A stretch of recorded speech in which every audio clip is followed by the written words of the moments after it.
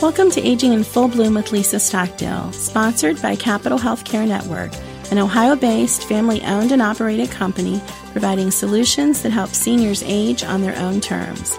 Those solutions include home care, senior living, nursing home and rehab care, and hospice.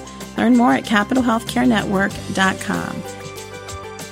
Our topic today is how to build your own falls prevention plan. We hear a lot about falls and the risk that they pose for seniors. The older you get, the more likely you are to take a fall or take a tumble. It's one of those unpleasant truths about aging. The likelihood of a fall increases with the physical changes and common healthcare challenges that many seniors face and that most of us face as we grow older and sometimes a little slower, I will say. I'm speaking for myself now, not you, of course. What can we do? The first thing is you sort of have to understand the complexity about why people sort of stay in denial about reporting falls or putting a falls plan in place or admitting that they're at risk for a fall. And that's why I'm telling you to get over it and create a plan to safeguard yourself. And if you can start now, and then when you visit your doctor the next time, you can sort of solidify it, if you will. Start by making a list of any questions that you feel are relevant for when you do see your physician.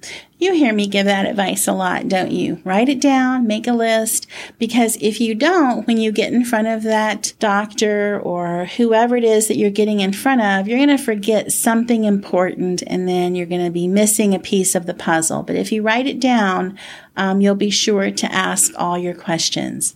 Be sure to include details about all of your medications, including any over-the-counter drugs. Vitamins and supplements count. Your doctor needs to know about those. And actually, it's a good idea to have a complete list of your medications, handily available and convenient anyway in case of an emergency. God forbid the squad is called and they come to your home and have no idea what your medications are. It's also important to be honest about any near falls or actual falls that you may have had since your last visit to the doctor. Even if it was 4 months ago. If you fell, you remember it. Probably, hopefully. Tell the doctor what happened. Your doctor cannot be expected to address concerns that you don't share. They don't have a crystal ball, and we know how busy they are, and I don't know, but when you go to the doctor, they're all in the computer, right? They're looking at your medical history and everything else. So you have to be sure that they get that written down and they understand that you either almost fell or that you did fall. If you're losing your balance, feeling unsure on your feet, or experiencing dizziness, shortness of breath, or pain when walking, then there is likely a medical explanation. But you're not going to get the medical explanation if you don't talk to your doctor about it. So again, if you're feeling unsure on your feet, dizzy, you're having shortness of breath or pain when walking, you're going to want to report that to your physician. And then your doctor can work with you to provide a personalized fall prevention strategy just for you, based on your unique healthcare conditions, your medications, your living arrangements. Whether or not you live alone or you live with someone who's capable of helping you comes into play. Those are the types of things that your physician will want to know. And before you go, I'm going to give you 5 quick, easy tips for fall prevention.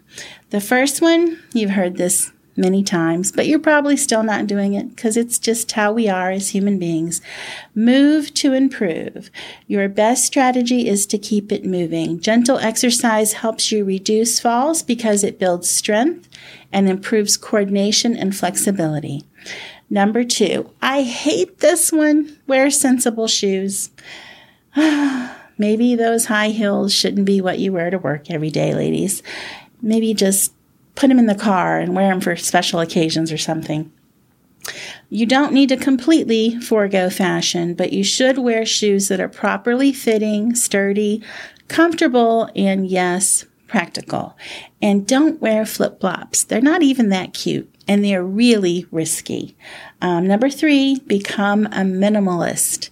No need to go to extremes, but decluttering your home or your living space can go a long way in creating a safer environment for you and helping you prevent a fall. So take a look around your home and be sure to clear pathways, throw rugs, go out, throw them away. I don't know why we're emotionally attached to throw rugs, but for some reason we are. Anyway, get rid of them. If you're holding on to things that you no longer use, get rid of them. Declutter. Number 4, it says light up your life. Keep your home brightly lit to avoid tripping on what you cannot see. Common sense. But someone recently told me common sense is not commonplace. And by the way, if you need to change a light bulb and changing that light bulb puts you at risk for a fall, ask someone to help you. Don't climb up on a ladder and try to do it yourself. But it is important that you keep your home well lit. And finally, check your vision and wear your glasses. I lost my glasses earlier today and they were on top of my head. You may do that too. But anyway, the point is, if you need your glasses, wear them and have your vision checked regularly, because a lot of times the fall that you take has to do with low vision or impaired vision. It's really not about getting dizzy or losing your balance or having shortness of breath or pain. You just can't see where you're going. So watch where you're going.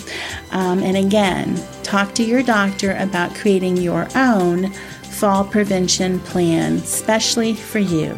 Thank you for listening. Till next time, may the road rise to meet you. May the wind be forever at your back.